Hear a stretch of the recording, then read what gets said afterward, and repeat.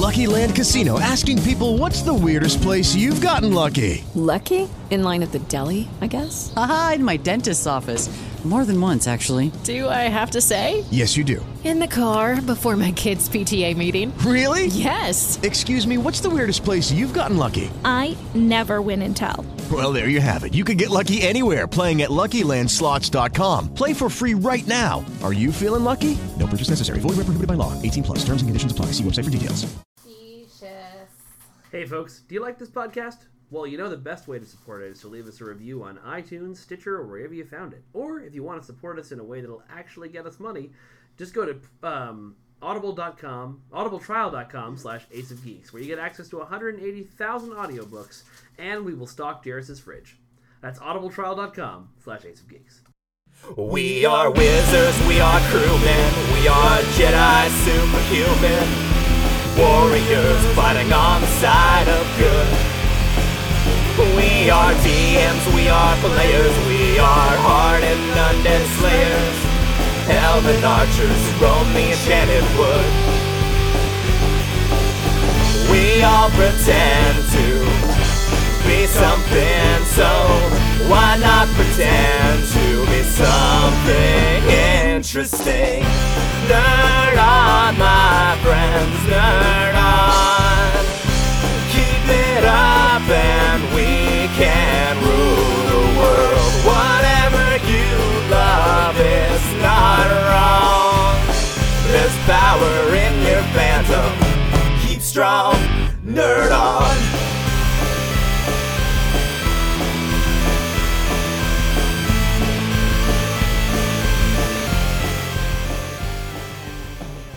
You know, I'm not even sure it's that summary. Well, What? compared It's to very- It's light color. it's compared to the green and the red one.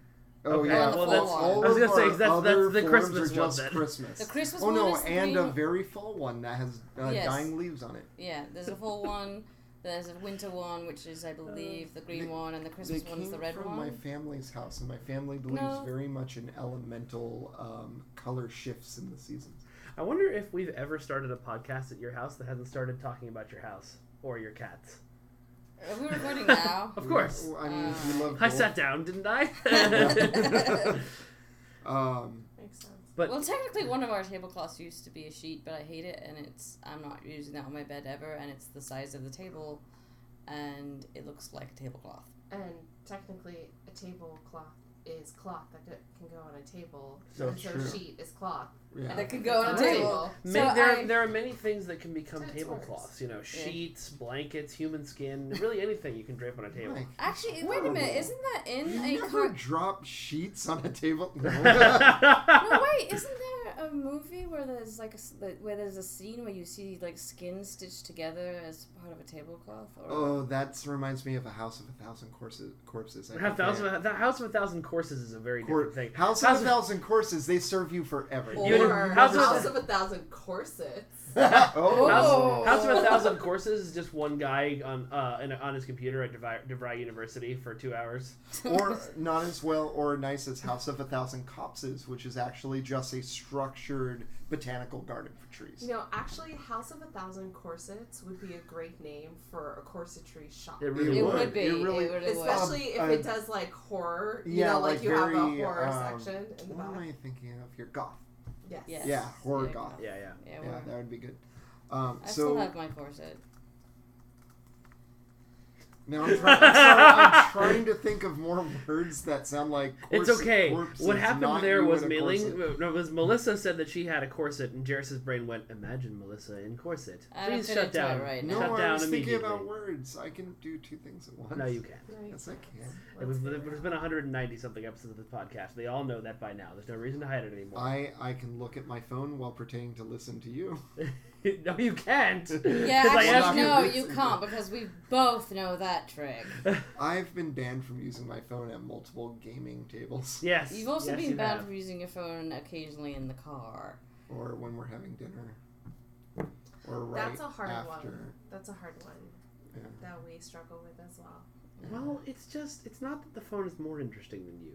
It's just that the phone is more interesting than me. Yeah. No, It's just that I feel like a fucking taxi driver if I'm driving along and you're sitting there on Facebook for an entire hour. The phone brings a loss of the sense of self that allows me to let the data of the internet flow through me, destructing my being. Meanwhile, I am driving somewhere. Destructing. Civil War. Look at me, go by on that segue. Oh, that was nice. Well done. We just saw Civil War, and this is going to be, I just saw it for the second time. Heavy spoilers, With right? lots of kids in the Many audience spoilers. this time. Yeah, well, yeah, I but felt Marvel movies super are bad. totally family friendly. Every single time said, "Oh, fuck."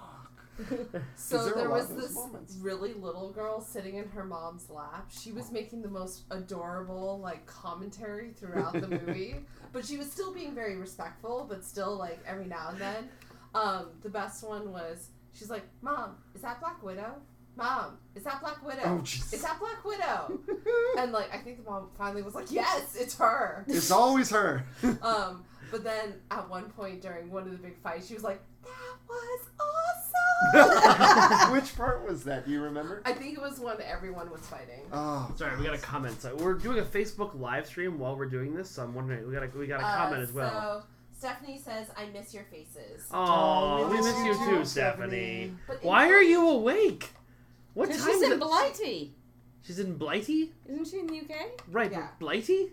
It's a nickname for the UK. Is that a nickname for the UK? Yeah, I have never heard you say that before. Technically, she's 8 hours ahead, so it's 7 a.m. where she is. You are up early. Why are you up so early, Stephanie? Well. Yes. Anyway, Now, Civil War. Wait, hang on. Pause. You've never heard Blighty as a nickname? I've heard blighter as a an insult for a person, but I've never heard anyone call all of the UK blighty. is old Blighty. Never heard that before. Oh. I'm starting to believe that your fiance is not actually British, and it's been putting out a very good accent for us for several years. I can't trust the internet. Wait, hold on. I just want to say... Melissa hands Jarys the phone, everyone. Civil War 1! Sorry to Oh, Mae Linh, what did Stephanie say? Look it up. Old Blighty.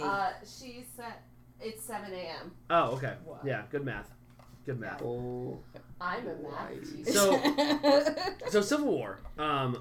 First thing I want to say about it is... Oh, yeah, that's true. It's in Wikipedia. Actually, it has it...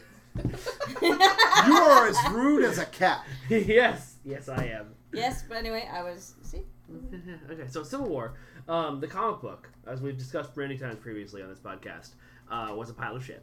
Was mischaracterized Captain America, except when J. Michael Straczynski was writing him. The arc, just never when the chief editor had his hands in anything. Yeah,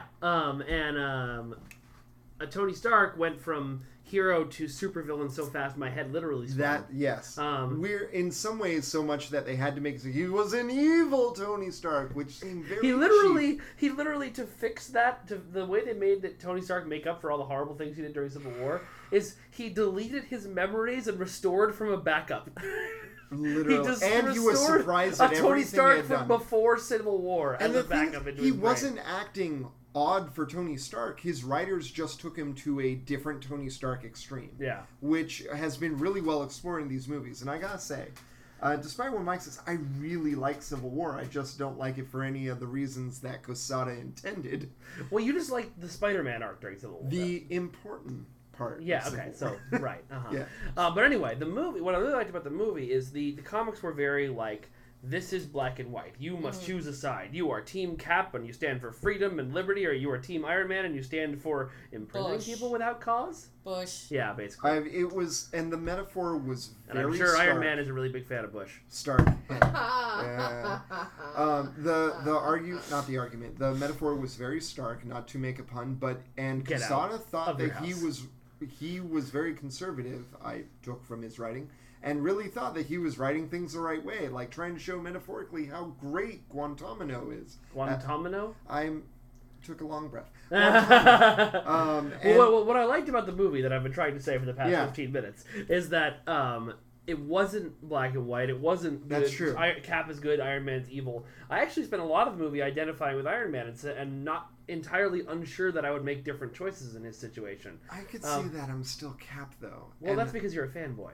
No, it's not, because the fundamental Like, that's not a team. Yes, it is. Before Civil War, Well, before Civil War, we did a live video where I talked to everybody in the audience, and I was like, "Are you Team Cap? Are you Team Iron Man?" People kept being like, "Oh, I'm Team Black Panther. I'm Team Ant-Man." That's not a team. Yes, they're it is. on a team. Yes, you can't pick. No. Sue Con L. Sorry, Black Widow, the double agent.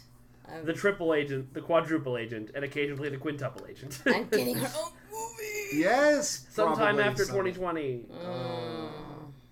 The thing is, though, the reason why I said that. Yeah. Because they've got their. She's going to be too old by that point. No, they won't. They'll never still be. film Oh, her. Stephanie said a thing. Stephanie said it's Team Cap forever. Yes. Team Cap. And especially in the comics. In the movie, it's not black and white. A little The bit of thing gray. is, in the comics, the metaphor existed within the context of this was happening in America. Like, they didn't make it very global.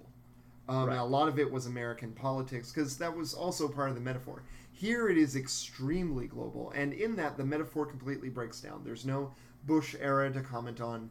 There isn't a larger thing. And throughout the movie, I thought that there wasn't a solid metaphor that they were pinning this on, but I felt like they weren't just doing it to do it, and it finally hit me.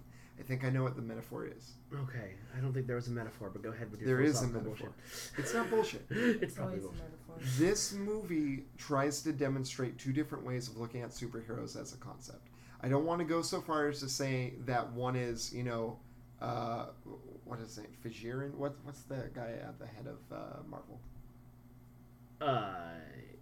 Quesada? Yeah, no, the Feige? movie. Yeah, Feige. I don't want to say Feigian versus Snyderian, but there are aspects to it in that one side looks at superheroes as an aspect of power and agency. That's the Iron Man thing. How are we going to use that power responsibly? What are the horrible effects of that power? And the other looks at superheroes and more of, well, let's look at the hope and the idealism. And what I really like about this movie is it did not say either one was right and gave a lot of credence to both, saying there is no heart in Iron Man's side, but the vision is not wrong. Well, but that's not necessarily true. There was a lot of heart to Tony in this movie. He was very guilty. Yeah, he was like guilty. everything. And that's I didn't mean heart like emotionless. Okay, but like what I think the reason that I sort of take issue with, because the problem with Civil War the comic was that they were Mark Millar was trying to make a grand political statement, and Mark Millar is not a good enough writer to make that statement.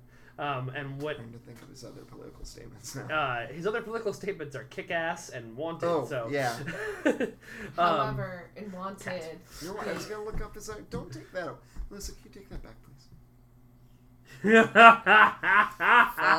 Joyce gave me the look. You don't have to give it back to me. Wait. Just keep it out. Jarys has a look that works on Melissa. This is a whole new level of Yes. their relationship I never knew. I thought the look was one-sided. Anyway, what I that's liked a about this different is look. that rather than making it a grand political statement, they made it the culmination of character and story building for like 4 movies. Yeah, that's definitely which true. is, I don't think it has to be one or the other, but I think it's a really good thing that they. Like I keep saying, I never saw Batman vs Superman, so I shouldn't compare it. But scenes from did not watch all. Yeah, but from what I've heard, Batman v Superman was very much a kind of everything shoved together. They had to explain everything in one movie, and that was one of the problems with it. Whereas Civil War, It's a setup. It was a culmination of a lot of setup, and it was. But it's also set up to something else. Right, but like Yeah, every that's Marvel true. movie is. But I mean, it was building on what had the building. It was adding to the building blocks that had been placed in the last Captain America movie, the last Avengers movie, the first Avengers movie, The first Iron Man. Iron Man movie, Right. and so it was leading to a place that made logical sense for characters that have existed That's for true. 13 movies. To the point where I was watching it the second time going, would anyone understand this movie if they hadn't seen any of the Marvel movies before? No. I don't not think really. it'd be as powerful. Not as but important. Also, it is a response to all the people going, wow, these movies are hyper violent, and luckily that was an abandoned business district. Yeah. You know what I mean? Like, they're actually answering the criticism. They're answering criticisms that weren't even leveled at their movie. Yeah. Right, They were right, but Yeah, I you're think right. that's like really important that Yeah. it's Mm-hmm. they were doing what they felt was right, and when you're in essentially a war zone, shit gets out of hand. Yeah. And it's about dealing with the fallout afterwards. I feel like this was a huge analogy for war. And, like, are you a good soldier or are you going to question? That's, and, like, I feel like Cap, he is a soldier, but yet he's loyal to his friends, and he also is trying to do the right thing, and Tony actually is trying to do the right thing as well. They really are. Well, and Cap went from, good loyal soldier. In the Winter Soldier, he found out the people he'd been following as a good loyal soldier were, in fact, Hydra. And that's what really set up his worldview in this movie, which makes a lot of sense in some ways. Winter Soldier... You just interrupted Mike. I'm sorry. No, that's okay. I'm sorry, I didn't get it. No, go on. I'm so sorry for interrupting you. Let me finish my thought where I was interrupting. That's why he had such a problem with the Accords, was that he could see very easily somebody from the UN stepping in and saying... Being Hydra, maybe. Yeah. I think Stephanie said something, darling. Oh. I feel like he was a soldier until he saw S.H.I.E.L.D. fall. Yes, that's exactly what I'm saying. Yeah. Building and it's interesting, too, because in the very first Avengers movie, there's that wonderful exchange where, right after Coulson dies, quote-unquote dies, because he didn't actually die. Never dies in our heart. Nope. Don't spoil how he comes back to life for me, though. Okay, I won't. I haven't seen it yet. But we're getting there. They had that conversation where Cap is trying to comfort Tony and says, you never lost a soldier before, and Tony snaps, "We're not soldiers," at him. And so it's very interesting to see the difference in them, 7 or 8 movies later. Yeah, that's true. In many ways, I kind of see how Winter Soldier stood for the late 60s Captain, where he really stands up for progressivism and for, like, questioning the Vietnam War and questioning a lot of stuff, because there was a major theme of, standing by your conscience and not necessarily by your country. Yeah, and not letting your country be overwhelming to its citizens and things like that. So in many ways, which the Civil War comic built on, especially when he was written by characters like JMS, or writers like JMS. Yeah. And I feel like that transferred very well. One of the things I was expecting is that there was this huge question in the comics of, how do we wrap this up? What does it mean? And I feel it was majorly mishandled in the comics by having Cap give himself up, and I thought it was dealt with really well in this movie. Well, they didn't resolve it. End of this movie, it's basically, we've still got 2 teams of Avengers going around. We've got a secret Avengers team, we've got a sanctioned Avengers team. And you know what that is? That's Marvel, the way they've always done stuff. That's amazing. It's actually really interesting. I was thinking about it as I was watching the movie. The way the Marvel Cinematic Universe has been set up, we've got basically every character, well, not every character, because fucking it hasn't happened for Black Widow yet, but almost every character gets a one-shot comic issue of, like, their origin story, and maybe, like, a second comic issue of, like, a big fight they have against, like, one of their villains. And then everything else is the giant crossovers that happen once a summer in comic books and derail all the ongoing comic book storylines, but are the only storylines in the movies and therefore make way more sense.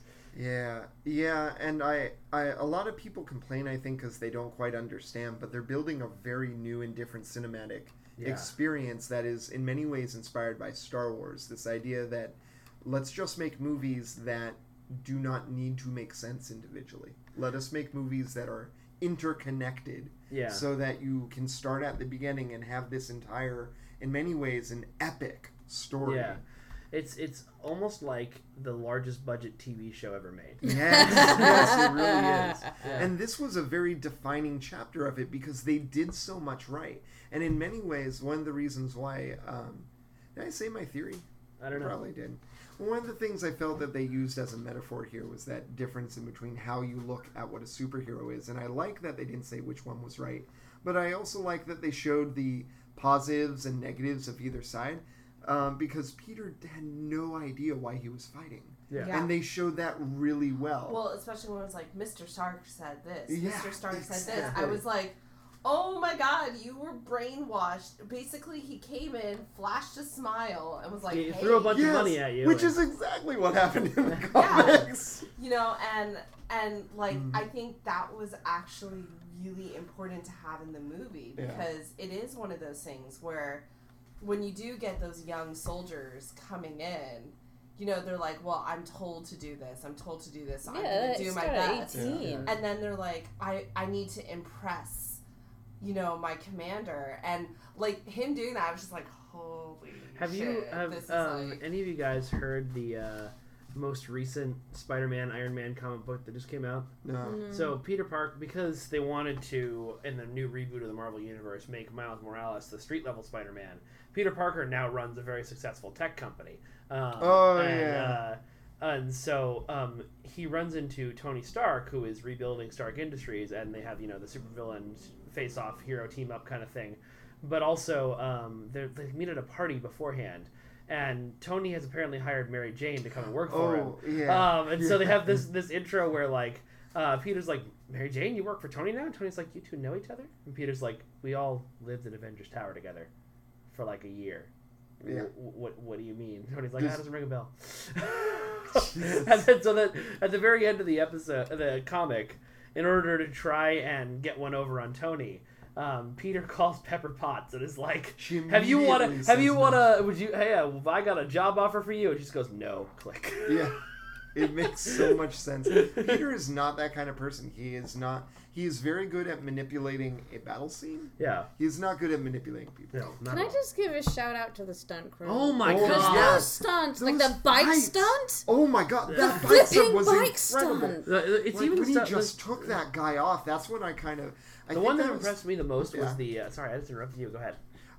I really felt like they did a good job using stunts to show what made each of these characters special within spheres of ability that were different and differently measured. Whoever went through and choreographed that big fight between the two teams deserves 7 fucking Oscars. Well, plus because it was such a dynamic and interesting and constantly changing fight. And I also think whoever filmed the stunts with all the cars and the running, like, that is a scary fucking thing to film. Yeah. And I'm like... I think part of that was probably green screen, but still. Like, it's okay, but here's my thing. Yeah, they were able to run faster than speeding German vehicles. Well, and then later on, they can't run away from like another person. Yeah, but it's another superhero. Yeah. Where was the superhero they were running from? I don't know. I can't remember. Because if they weren't, there was a part where I was like, if they weren't able to run away from Black Widow, car. then that makes sense. But if they weren't able to run away from Iron Man with his jet boots, then that no, it was. I think it was Black Widow. It was someone on foot that I was like, Black Widow did not run. Really, you're running faster than a car. I thought the cars were slowing down in the tunnel, and they were the only ones going at normal speed, like 60 miles per hour. I mean, they were definitely running faster than the cars, but I think the cars were also going slower from the tunnel. That was how I took it anyway. Well, it was an interesting, as Spider-Man says, none of this obeys the laws of physics. The stuff that impressed me the most, and I'm sure this was CG possibly, but was when Cap went out the second-story window and bounced off 3 things on the way down. Like, if that was an actual stuntman doing that, holy fuck, how did you not die, dude? Yeah. Parkour for the win. Yeah. Oh, there was some good parkour here. But there was some this amazing movie parkour. was not about Black Widow, but her opening fight. Oh my god. It blew my mind because I was like, does she just keep getting better and better? Well, when she fought Crossbones, and the movie was like, oh, she's hideously outclassed, but she's still going to kick his ass and dive off this grenade onto somebody else. Like, right? Oh my god. And okay, so can we move from not to move from the fight scenes. I don't think I've ever seen a movie that had a bunch of super-powered people all fighting each other that was pulled off anywhere as well as that. That was a dynamic multi-camera... And you cared about all of them. Yes, and you can tell what was going on. And you would care about all of them even if you'd only seen this movie. They took pains to establish every single person in that fight scene as at the very least likable, if not lovable. Well, and here you go, Captain America. Well, and their history, like Black Widow and Hawkeye being like, are we still friends? Yeah. Yeah. And then, like, you know, Vision and Scarlet Witch get in their flirt on. Yeah. And, like... Vision was frightening in this movie. Yeah. And really well done in that way. Well, it was interesting because love is one of those things that it's always the logic breaker. I became distracted. Yeah, yes. where it's like... the all-knowing being doesn't know how to handle this one emotion. Yeah, and like, my amygdala's artificial, baby. So. and I think it's super sweet, but it's also like, it's going to be really interesting to see how that progresses because... They're very different. They're very different, and also they're both exceptionally damaged in a different way. And... yeah. Don't piss them off. Oh my god. No. They're both so powerful. The other thing, I felt like the beginning of Civil War in the comics was very contrived. Yeah. The beginning of Civil War here, having her accidentally, like, that's, of course, it's so natural. She needs to get the bomb away. Where, oh no, there's a building there. She's not a soldier. Like, she's just... Well, and she was just holding on as long as she could. She just didn't manage to get it high up enough in the sky. It was amazingly done. Much of this movie made sense. And the actress did a really good job of her reaction to when she sees what she's done, and she's almost crying. Elizabeth Olsen is her name. Yeah. Oh my god. I know. I was just letting you know. She did do Thank you. incredible. I'm terrible with names. I know. I wasn't expecting you to know it. I was just letting you know. I'm just glad, because that way the audience knows. Yes. There were the except her accent would drop every now and then. Yes. Oh, she was supposed to have an accent? Yeah. Yeah. She had it sometimes. Oh, did she? Yeah. I'm sorry, I didn't realize that. It was not great. Where's she supposed to be from? Eastern Europe. Southern in a eastern to the Balkan state. I'm pretty sure it's supposed to be Macedonia. Soviet? Well, it's one of those weird things where it's like, in the comics, her character was from, behind the Iron Curtain, and they probably picked some random East European, still communist country for her to be from. But geography was a lot easier when I was a kid. Yeah. It was red lines on things. Yeah. Everything from this where over is we don't talk about it. They're trying to send bombs. We cannot know. What does somebody say? So Stephanie says, gonna go get breakfast. See you guys next week. Yay! See you next week. Bye. Have a good free comic book day. It's so soon. I don't know if they have that in the UK. They have that. No, everywhere. They do? In Australia too. Oh. Yeah. Well, if Australians get it, shit, it's everywhere. Well, as I said, I don't know. Do Canadians get it? Yes. Worldwide event. It is a worldwide event. Worldwide event. I think because of a trade agreement, Japan does not get it. Every day is free. Japan gets free tentacle porn day. Oh. Free tentacle porn day is every day in Japan. I'm sorry, I was about to make a visual joke only we'll get, and I There's a realized camera. we're being filmed. Yep. Nope. Not a good idea. No. Okay. Fucking T'Challa, man. Oh my god, the Black Panther was amazing. I not only super attractive. Every time he turned around, and when he was he always a prince? Yes. Okay. Oh, king, I suppose. King, yeah. Yeah. Actually, it's so. If you ever go back into where Black Panther's earliest issues, it's really funny dichotomy. Like you could tell, Stan Lee was trying to be progressive, and so it's like he is a king from a technologically advanced African nation, and he gifts the Fantastic Four with this flying car, and then beats them all up in a friendly fight to prove his strength. And then at the end of the comic, after he's shown off his logically advanced civilization, he's like, and now my people will perform the dance of friendship. It's like, oh, you were so close, guys. So close. One of the things I really liked in this film is how they just lightly touch on his culture in that neo-Egyptian sort of way, which is, of the little I've seen of Black Panther, that is the thread that I felt was the only cohesive thing I could grab onto. Yeah, so Black Panther's changed so much for so many different creators. Though not as much as Moon Knight. That's very true. Moon Knight also, they wanted to make Batman, they couldn't make Batman, and they never got a solid background. Maybe magical, maybe he's crazy. We don't know. Sometimes you do know. It's a magic dagger. A lot of it's characters in comics that have had not a huge surge of popularity. when a new writer takes them over, they'll rewrite their backstory for one reason or another, or change something fundamental because they think this is going to be the one. This is going to be the definitive version. Yeah. So it's just basically they have a sucky idea that people keep trying it over and over. Well, Moon Knight ended up, because of everything they did, Moon Knight ended up being really fascinating because it's true. He had 3 different secret identities in his first couple years of comic books. They kept changing who he was under the mask, and so finally one writer came along and was like, "Fuck it, he has multiple personality disorder. That's why." That's interesting. And really and the reason why we don't know his origin is because there is a divine being, possibly of Egyptian make, that gives him power, or maybe it's a delusion of his. We don't know. We know he has power. Dude, that is so cool. That is fascinating because I would actually love to see each personality realizing that they're the vigilante Moon Knight. Yeah. But then trying to keep it from their roommates. Oh my god, that would be amazing. That's roommate. Oh brilliant. My god, that would be a cool way to write it. Yeah.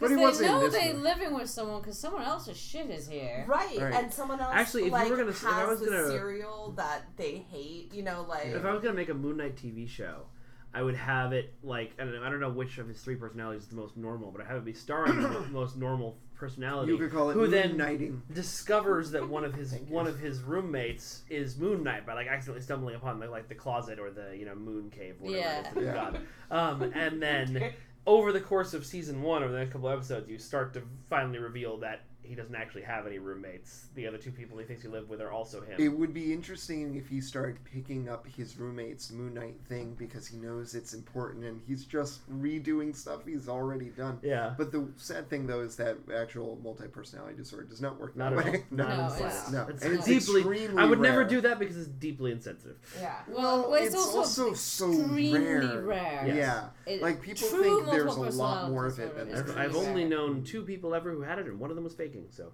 yeah, a lot of people fake it for some reason, and it's often misdiagnosed as when it just tends to be the delusional thing.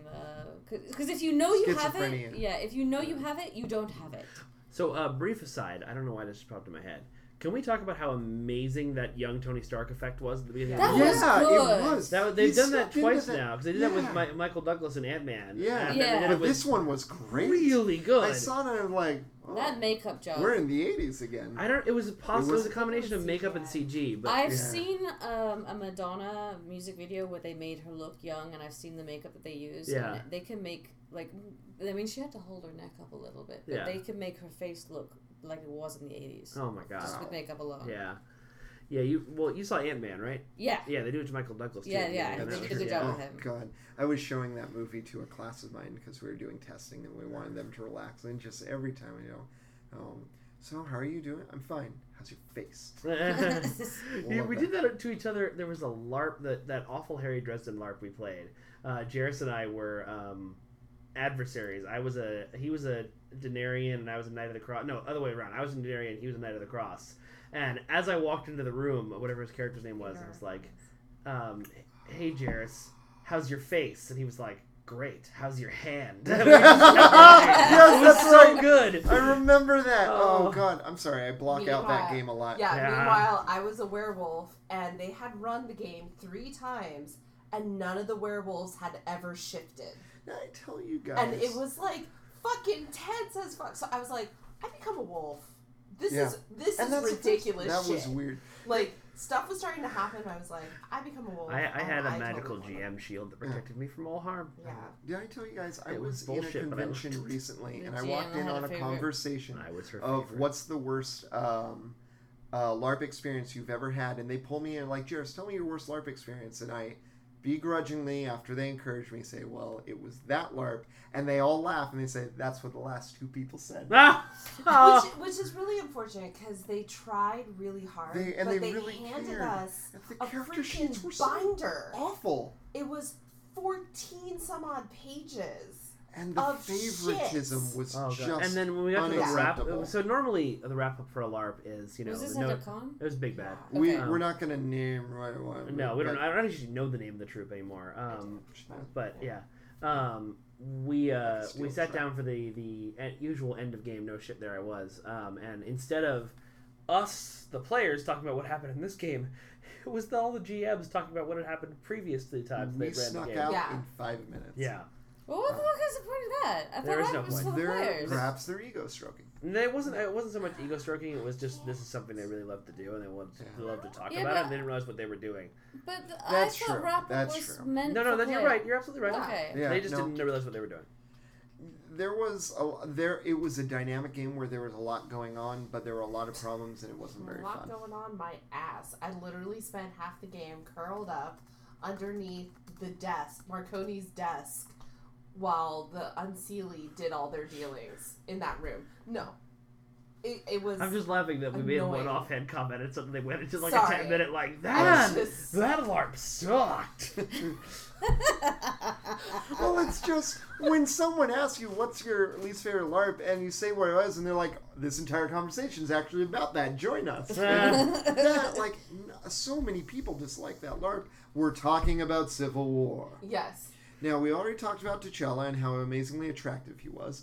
I love the Black Panther suit. Yes. Really good. Yes. Oh my gosh, and his so necklace of yes. cloth. Yeah. Oh, one thing that just before we go too deep into T'Challa's costume, we were talking about character development earlier.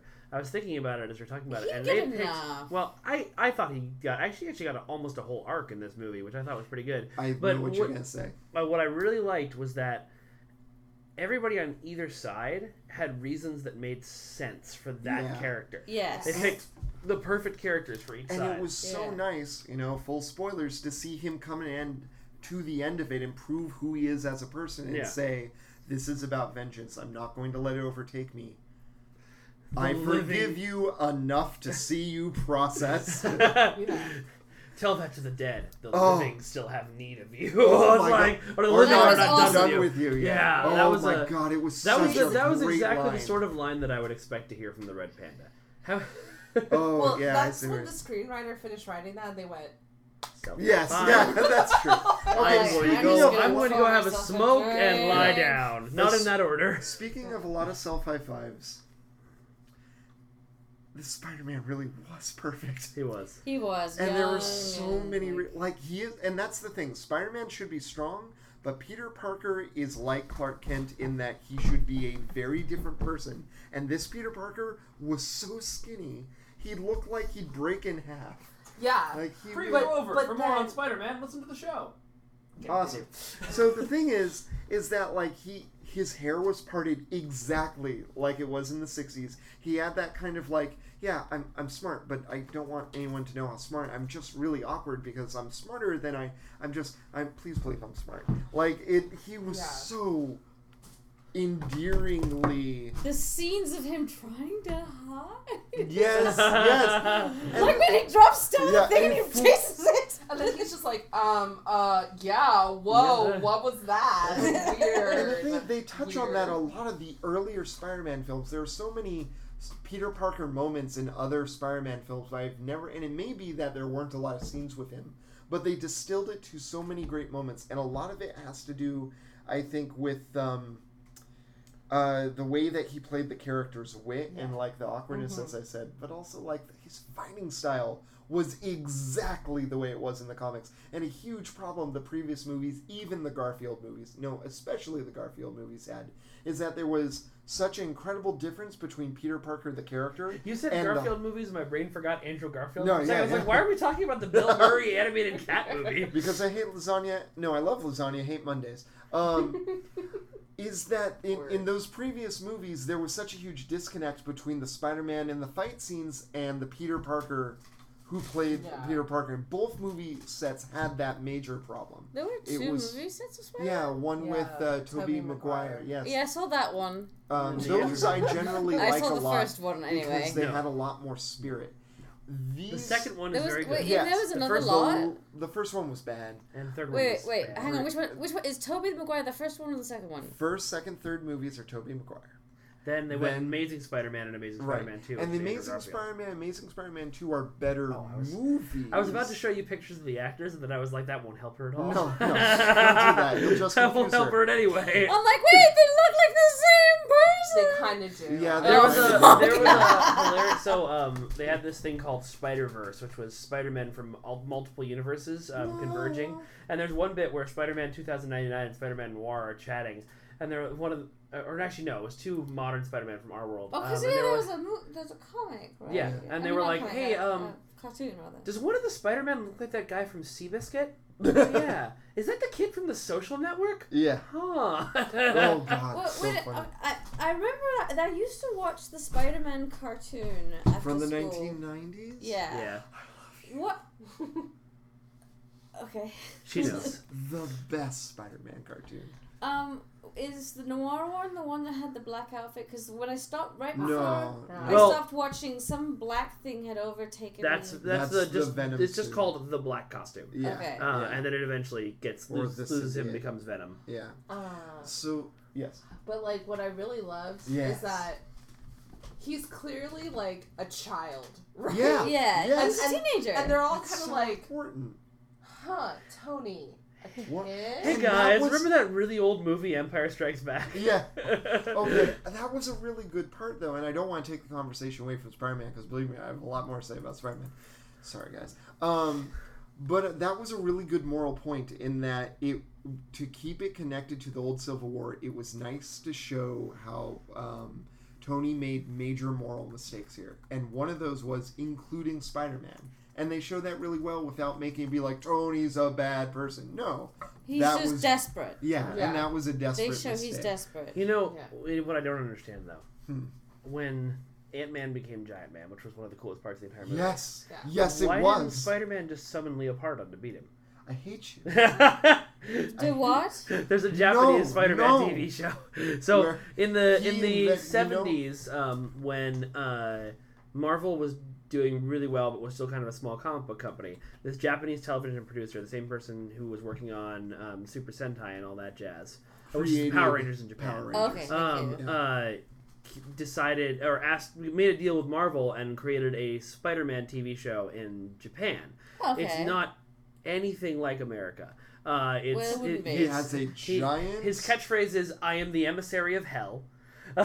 Right, and he has a giant robot named Leopardon. In the Spider Universes, got summoned for one panel to beat down something huge. It was amazing. It was awesome. Like this, what's this Japanese guy gonna do? He's like, just let him do. And then this huge robot in the cockpit. He's like in the cockpit, like I am the emissary of hell. I'm sorry. Before we go to that, I should show you how. Actually, I can probably just show you on my phone how he gets into his costume. Oh, it's so ridiculous. But that was one of the original Big Mech. That was how the Big Mech got started in Japan with Spider-Man. Spider-Man kind of started that set.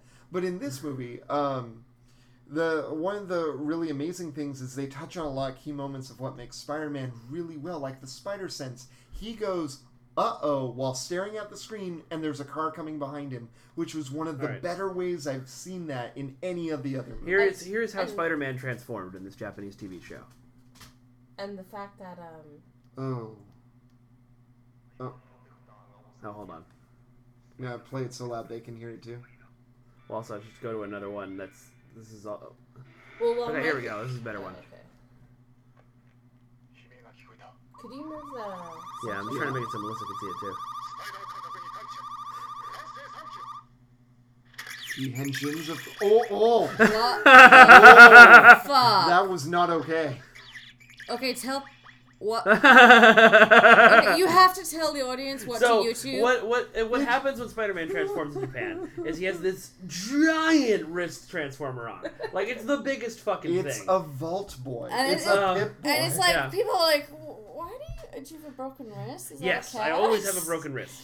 So he clicks something on it, and then the entire Spider-Man suit flies out of his wrist, and then drops in front of him in this incredibly obvious, like, we dangled a suit on a string in front of his face effect. And then you see a zipper somewhere that they never tell you where, going from right to left, covering up some sort of flesh body, and then he's Spider-Man!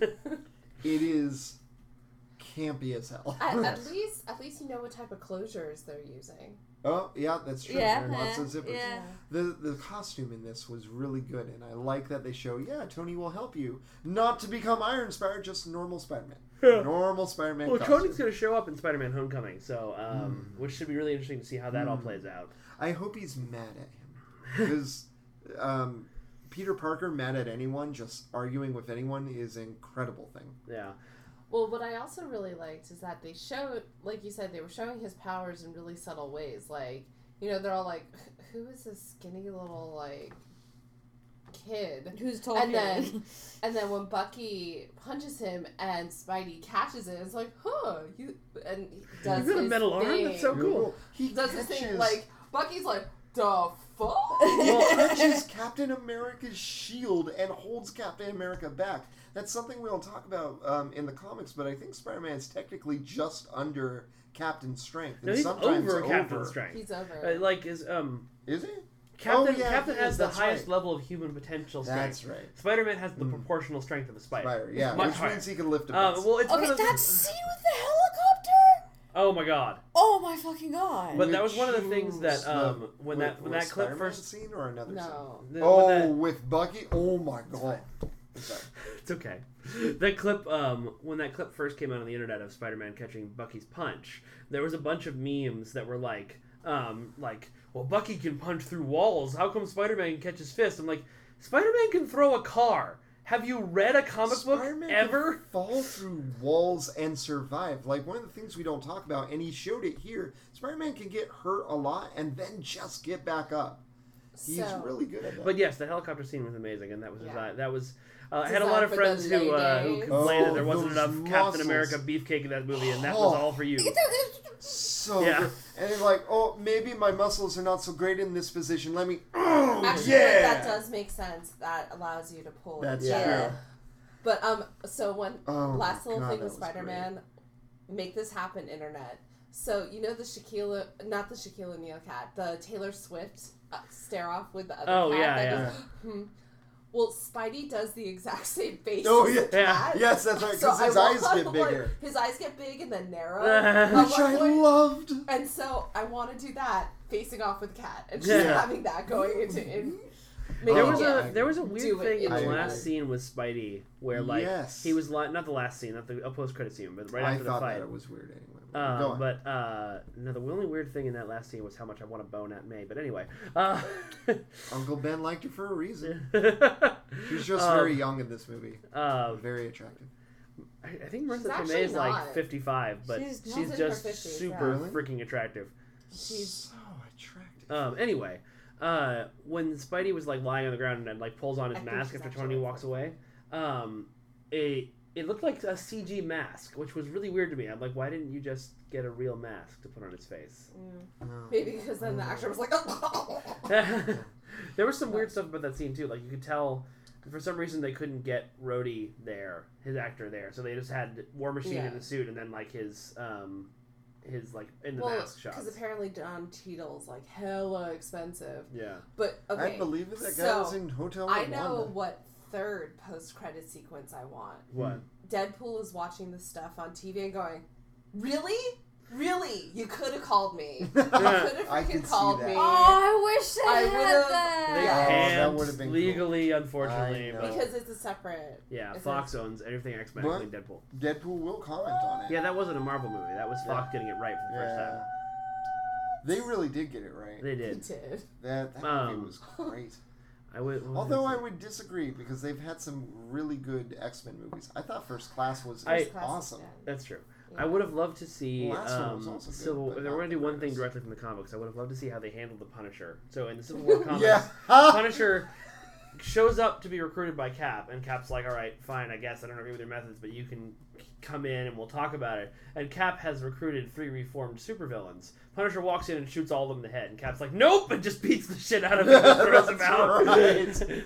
That was when he ran into the Runaways and did the War Journal. Don't cry. Yeah. I love that moment. Oh my god, that was the best moment in comics.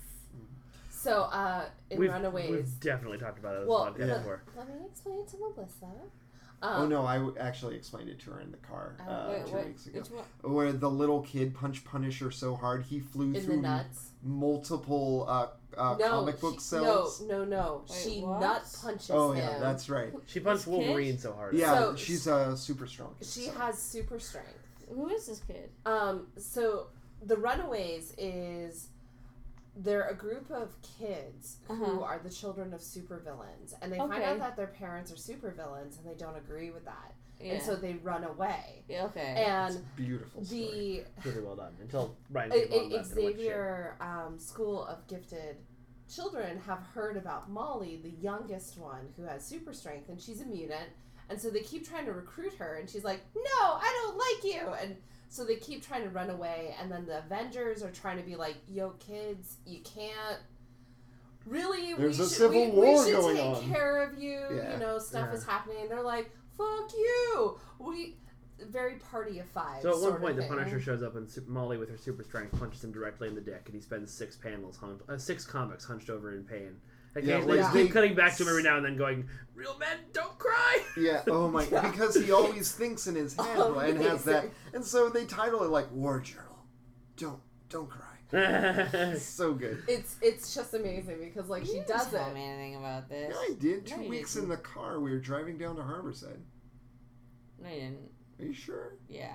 It's a fantastic comic book series. Except that part comes from the Joss Whedon run, so you should never read it. In your heart. The Punisher thing is Joss Whedon. Oh, that's true. No. Really? I am not against that. He was responsible for the sugar bombs. Oh, she's looking it up. Wait, what's going to prove herself? The Punisher movie? There's a movie coming? No. In the comics. No. That moment we were just talking about was written by Joss Whedon. Oh, he wrote. Oh, okay. I didn't. Yeah, he did a really good X-Men run for a while that got bad real quick. It's about to be like. But his run on Runaways was terrible. Okay, I was confused because I knew he directed. I didn't know he wrote. Yeah. He did so well on X-Men, they decided to give him other things, and as it turned out, he really should have stuck with X-Men, because the X-Men thing he stopped writing got bad as soon as he left. It was him. Yeah, it's the one good thing he did during that Runaways run. Yeah. Well, this is before they did the time travel thing. It was during that was like completely and utterly pointless. But the entirety of Joss Whedon's run was the time travel thing. Yeah. This happened right at the start of the run, and then... Okay, I'm sorry. Their historic way of trying to talk about superheroes, his entire writing of that could have been so cool, and it was not. It was terrible. It's not just that his writing was horrible. He caused the characters to do things that they wouldn't have done, and completely invalidated entire character arcs during those years with a lot of comics. I really like that because they have the scene from the absolute end credits of Ant-Man, and you actually get to see what the scene is about, and I really enjoyed that, like, recognizing, like, that's the scene! Yes. Now I get to find out what's going on! Yeah. Yes, that was wonderful. All of the ways they brought Ant-Man in was really great. He acted so in character, except he just got his, back into his daughter's life. Why is he committing crimes right? Oh, no, wait. They said he was working for Captain America. That's why. That part makes so much sense. At first I was like, why is he doing this? And then it's obvious. He believes in Captain America. Yeah. And he played that up so well. And the giant thing was so great, and his powers allowed us to see the inside of Iron Man's suit, which I have always wanted to see. It's a lot of wires and circuit boards. I wanted there to be more moving mechanical parts, but that's okay. We didn't get to see it for very long. I'm sure there are more moving mechanical parts. That's my favorite part about this way of looking at the movie Iron Man thing is he looks like a car that is biological enough to have a full shell that folds over. Yeah. I really like that. You know what was also really cool about Spider-Man? Well, what? I can't say the funniest goddamn lines. We've spent like half an hour discussing Spider-Man. We've talked about a bunch of other stuff. Spider-Man has fucking lines. He did. I mean, this movie definitely wasn't the first to do it. The one thing that Tobey Maguire movies got completely wrong about Spider-Man, and I've said it a million times on this show, is that Spider-Man wasn't funny. He was just a very dramatic superhero. And what made us want to love Garfield is he was immediately funny, just not funny enough. He was. I still thought he was pretty good. I think he was good. He was better than Tobey Maguire's. Yeah.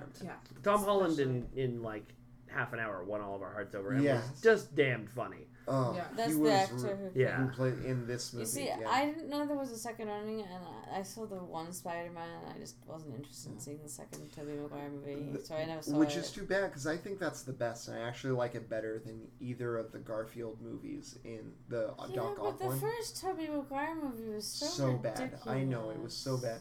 One of the problems is that Tobey Maguire is not a good Peter Parker. He looks too old to someone else. He doesn't bring in those Peter Parker qualities. But he tried to do the broken voice. Yeah. It was horrible. Yeah.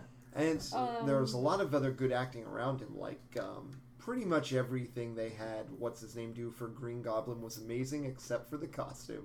Like Defoe was a great Green Goblin. A good actor. Yeah. Oh. Kirsten Dunst was terrible too. She was She's not, always and they had terrible. What? Yes. Except in the Interview with the Vampire when she was young. Yes. Yeah, but she peaked at like 8. Yeah.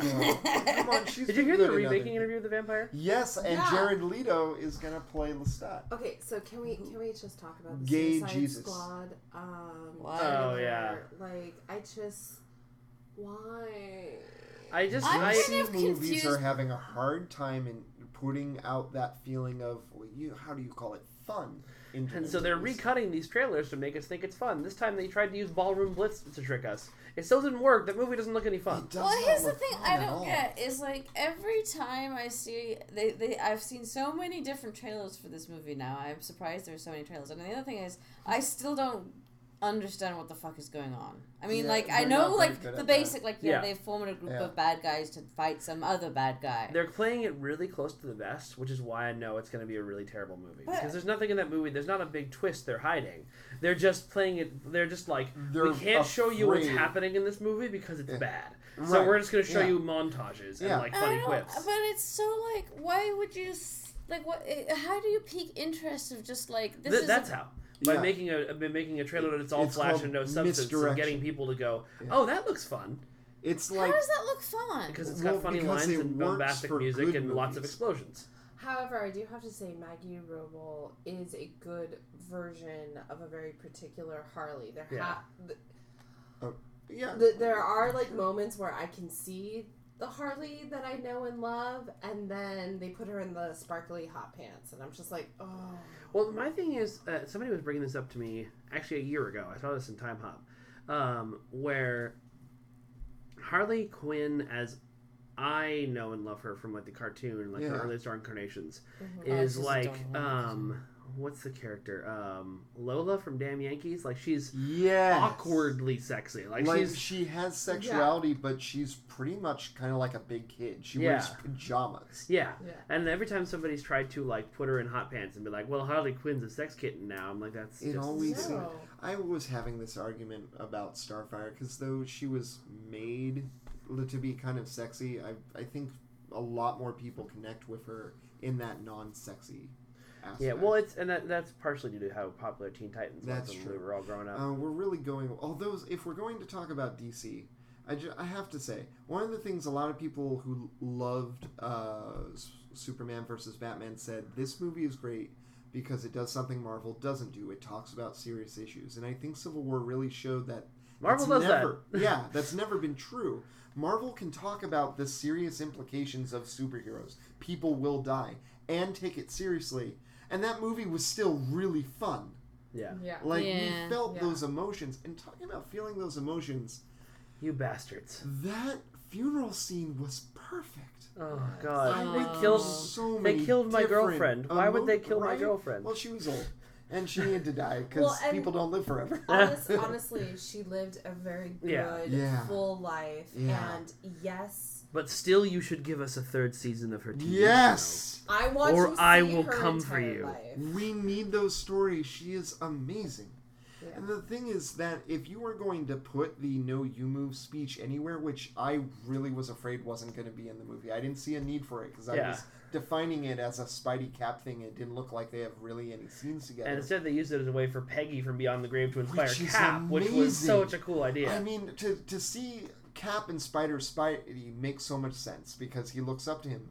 But because this is a Captain America movie, seeing how he is inspired and letting Peggy be this incredible character from beyond the grave even to inspire and direct him to be an even better person. Oh my God. I was sobbing. When I was sitting in the theater the first time, I was midway through the speech and I was like, okay, I'm just a wreck right now because, Peggy Carter is dead and I know she had a good life, but I'm still a wreck about it. And then I start, my brain starts filtering, hey, what Sharon is saying sounds familiar. And I went from, despondent to, so joyful in, 2 seconds. I was like, the tears they did were it! Happy. They did it! The tears were happy. That's sometimes you just gotta sob, and it's because things are great. Yeah. There's good crying, and that's how I felt. I was doubled over because I'm like, not only did they get that in this film, but that was the perfect moment for it. Yeah. And especially because it was no longer an American story. It wasn't just about America and Captain America telling Spidey in this moment what it means to be American. She was as a British spy telling him what it means to be resolute. Yeah. And that was fucking incredible. And that's all she ever, they have defined her character as that. So to have her teach him that was just amazing. It was magical. Yeah. The whole movie was magical. Yeah. All right. Well. That was a great movie. It was. Hello and welcome to the Ace of Geeks podcast. Jarys, if they want to email us, how can they do that? ACEOFGEKSPODCASTing@gmail.com. That's aceofgeekspodcasting@gmail.com. If you want to find us, just go to aceofgeeks.net. That is your address for everything geeky. We will talk about. We have articles. We have Twitch channel where we stream 3 times a week. It's midnight, so my brain isn't functioning. We have a YouTube channel. We have 2 other podcasts. They're both amazing. Instagram, Twitter. Yeah, we've got social media. You'll find that if you go to aceofgeeks.net. Just go there. Yeah. Just Google it. Yes. Pay us, Google. Turn off ad blocker when you go there, please. Yes. Please. We need the money so badly. But if you do want to support this podcast, make sure to leave us a review on iTunes or Stitcher or wherever you found us, because the more reviews they get, the more people we find this podcast. And if you are one of our international listeners, please leave us a review, because international reviews and American reviews are fielded differently. Yeah. So we'll get an international audience if you review us, and we would be very indebted to you. All right. Well, thank you guys very much for listening, and we will see you.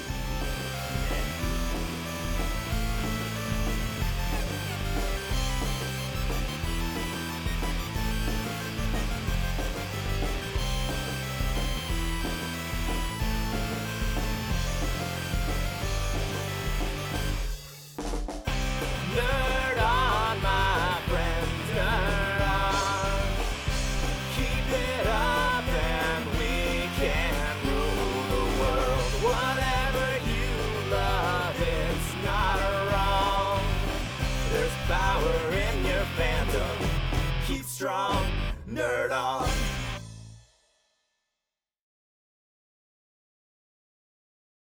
With Lucky Land Slots, you can get lucky just about anywhere. Dearly beloved, we are gathered here today to... Has anyone seen the bride and groom? Sorry, we're here. We were getting lucky in the limo and we lost track of time. No, Lucky Land Casino, with cash prizes that add up quicker than a guest registry. In that case, I pronounce you lucky. Play for free at LuckyLandSlots.com. Daily bonuses are waiting. No purchase necessary. Void where prohibited by law. 18+. Terms and conditions apply. See website for details.